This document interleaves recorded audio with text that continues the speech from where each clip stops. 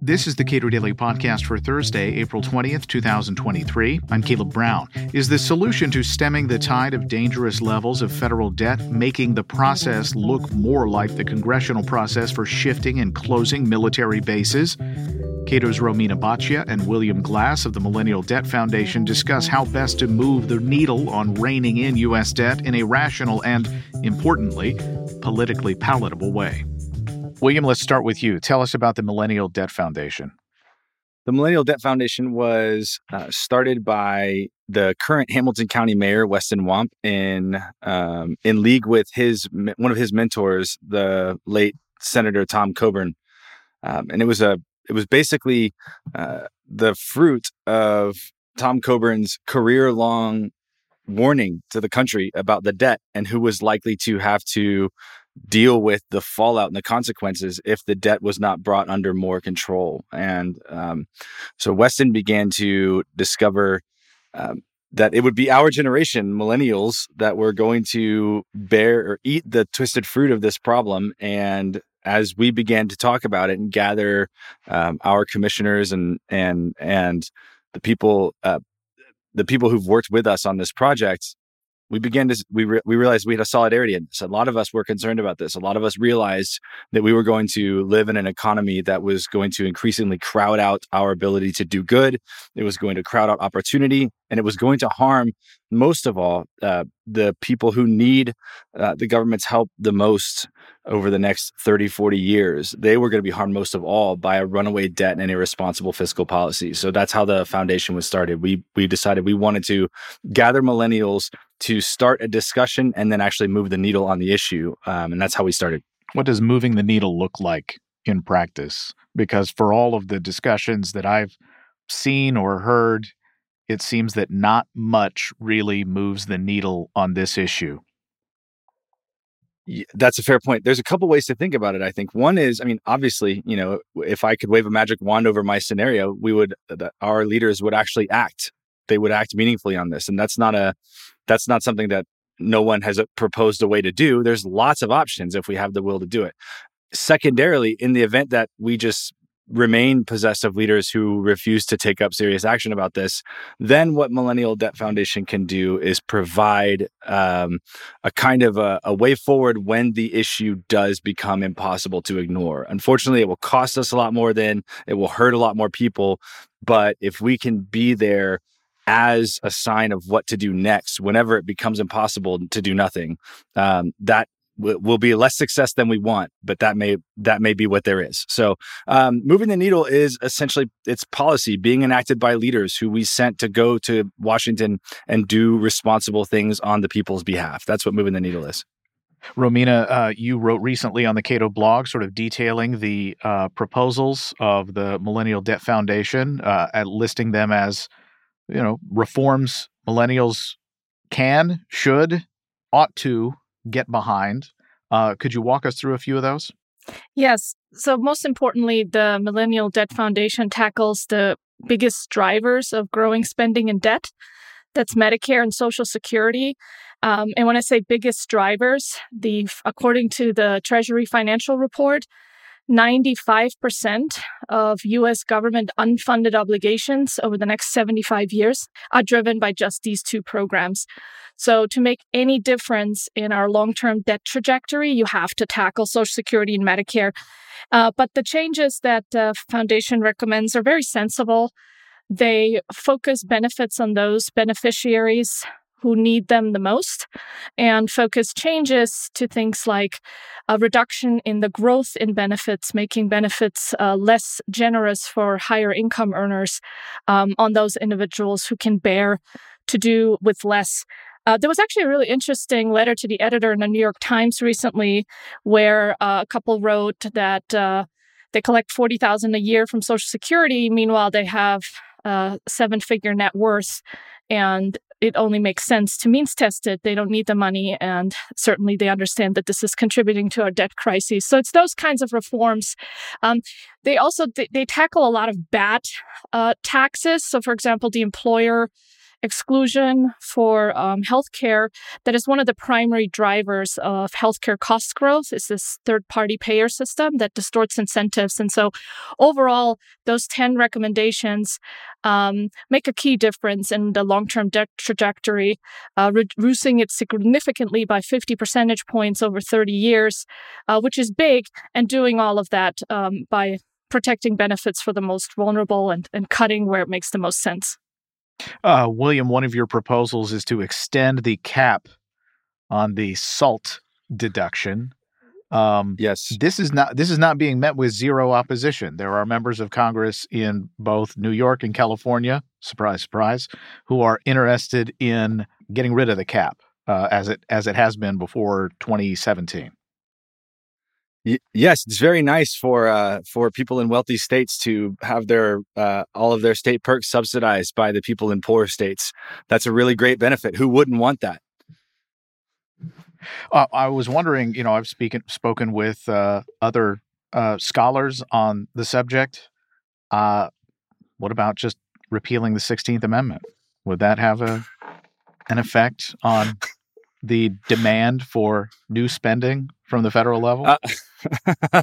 I'm not going to walk into that. That's another story for another day. I think I think the thing that I want to say about what MDF is up to is that we're dealing with realistic proposals. We don't need to have 3/4 majority of the country and then ratified by 3/4 of the states in order to make the kind of changes that can actually make a serious difference in the problem. We actually are not dealing with an intractable issue. We're dealing with a little bit of an education issue, a little bit of a bad comms issue, and we've hired people who are incentivized to ignore this problem. Everything but these two entitlements that Romina mentioned a few minutes ago is a rounding error. Everything else that we can touch, if we don't touch those, we can fix literally everything else and it will not matter. So this is an issue where there's a critical need to get good education to the public and also to our leaders and to the 25-year-olds who run the world from their bosses' offices. That there's a way forward on this. There's real possibility. I think this is a winnable fight, and that's the Tom Coburn legacy for us. Is that this is a fight we can win. There are things we can do. We may not have to be able to do all of it at once, but we can make incremental progress, and so we don't have to repeal a constitutional amendment in order to make this work. Romina, with respect to spending cuts now or spending cuts later, it was either a calculation that you pointed me to. It might have been yours. I can't recall at the moment, but the idea was the trade-off between big spending cuts now and resuming our normal regular rate of growth, or reducing spending over time by smaller fractions. Which do you prefer? Well, and which do you think is more politically saleable? I think the strategy that the House is employing right now makes sense. We need some immediate spending cuts to get lawmakers in the habit of this is what's needed now. But then for some of the biggest programs, Medicare, Social Security being the prime targets here, it's really difficult to make big changes because so many people do rely on them in retirement. And to the degree that we can make big changes, they would need to be focused on the highest income earners that can bear those. But I think overall politically, it's just not feasible not to gradually phase in entitlement reform. I think that's going to be necessary unless we are in a major financial crisis and lawmakers are forced to make those changes. But that's the exact scenario that we want to avoid. But yeah, cutting discretionary spending right away, cutting down government programs and agencies back to size, returning more responsibilities to the states and localities that can best represent the interests of their constituents. All of those are changes we can make immediately. And then importantly, phasing in changes to healthcare programs and other old age entitlements like Social Security. Those will have to happen more gradually. But as William pointed out, if we don't tackle those, there's almost nothing else matters.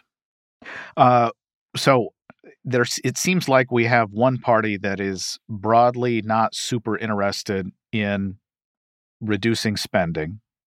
We have another party that says they're interested in reducing spending, and whenever they get in power, they bust the bank.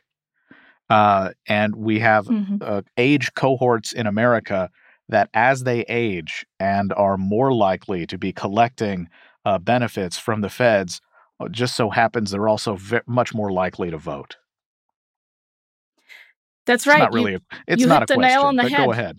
Yeah, you hit the nail on the head. And I think that's why we need this exact process that the Millennial Debt Foundation used to arrive at their 10 proposals in Congress. I think Congress should stand up an independent commission staffed with outside experts picked by both parties that put together a reform proposal that tackles Medicare and Social Security, makes sure that both programs are solvent over the next 75 years at a minimum, and stabilizes the debt in the process. Debt is at almost 100% of GDP, which is everything the economy produces in goods and services in a given year. That is too high. That is dragging down growth now. But I don't think politicians, like you pointed out, will tackle these problems by themselves responsibly. So they need to be insulated from the political risk. And I think that's where an independent commission can be most helpful.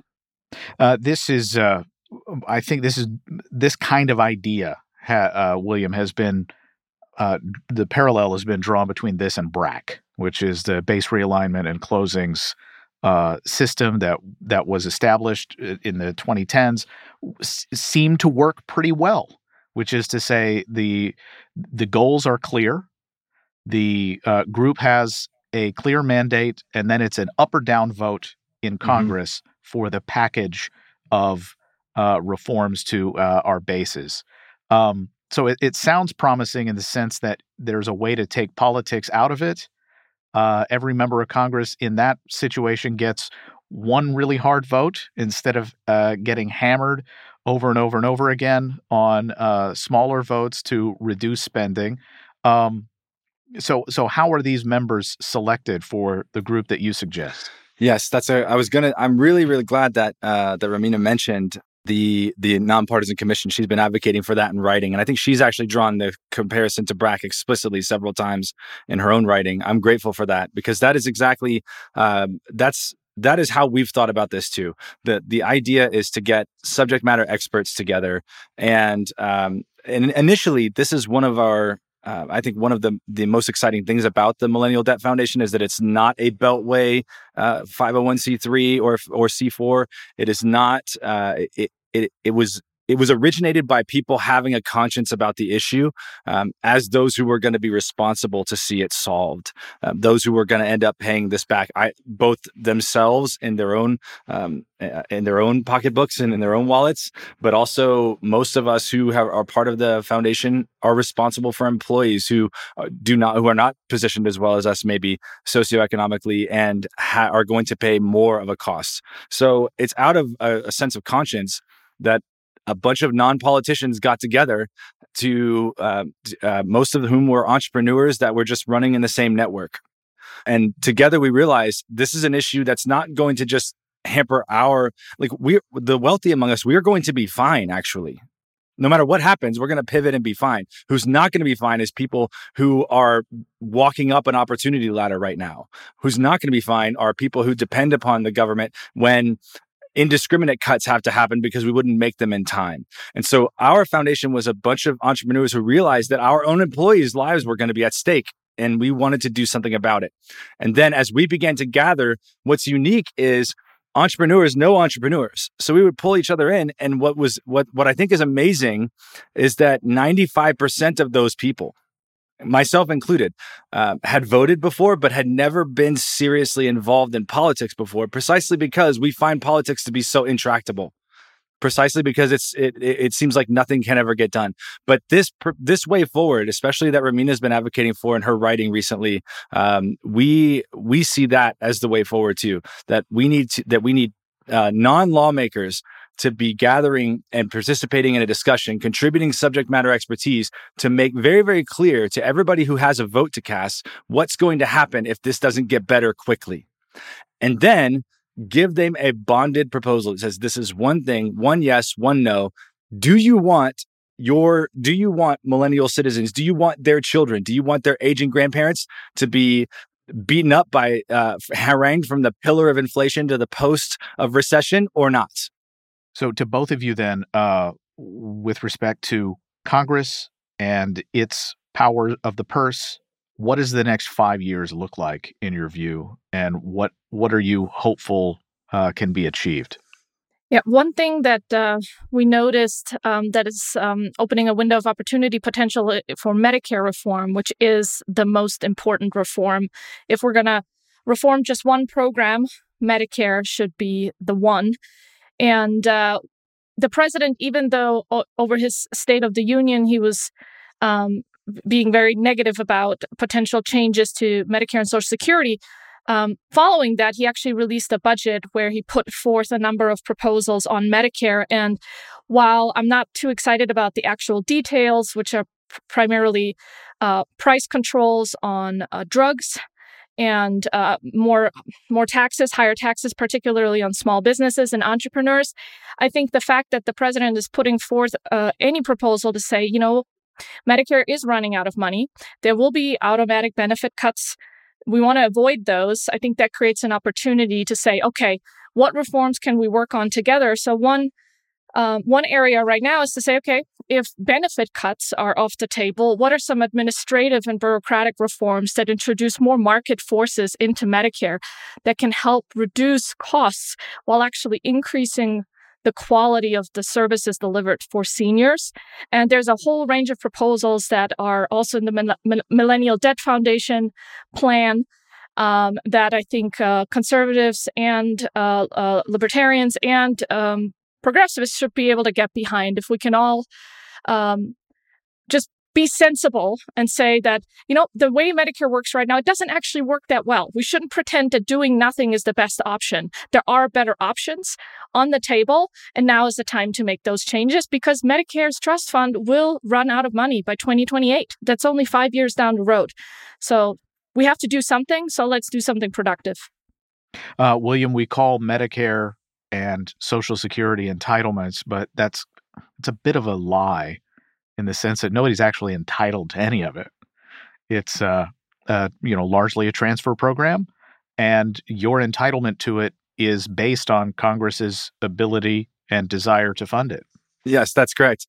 But I think it's worth saying that, that in general, especially in the generation of people who are nearing and coming near to retirement now, that when it comes to entitlement, the marketing of entitlement was your permission to allow us to garnish this bit of your wages and your earning power over the course of your entire life is going to be bargained off by then a return that you are quote unquote entitled to later. But most people, especially those retiring now, are going to spend nearly a third of their lives being funded by these programs. And from what I can see, the average dollar amount is nearly 2 or 3 to 1 in terms of what they've paid in and what they're getting back. So it seems to me that entitlement is a misnomer. If anything, it's turning into a massive vehicle for the transfer of wealth from the middle class to the wealthy. William Glass is with the Millennial Debt Foundation. Romina Boccia directs budget and entitlement policy at the Cato Institute. Subscribe to and rate the Cato Daily Podcast and follow us on Twitter @CatoPodcast.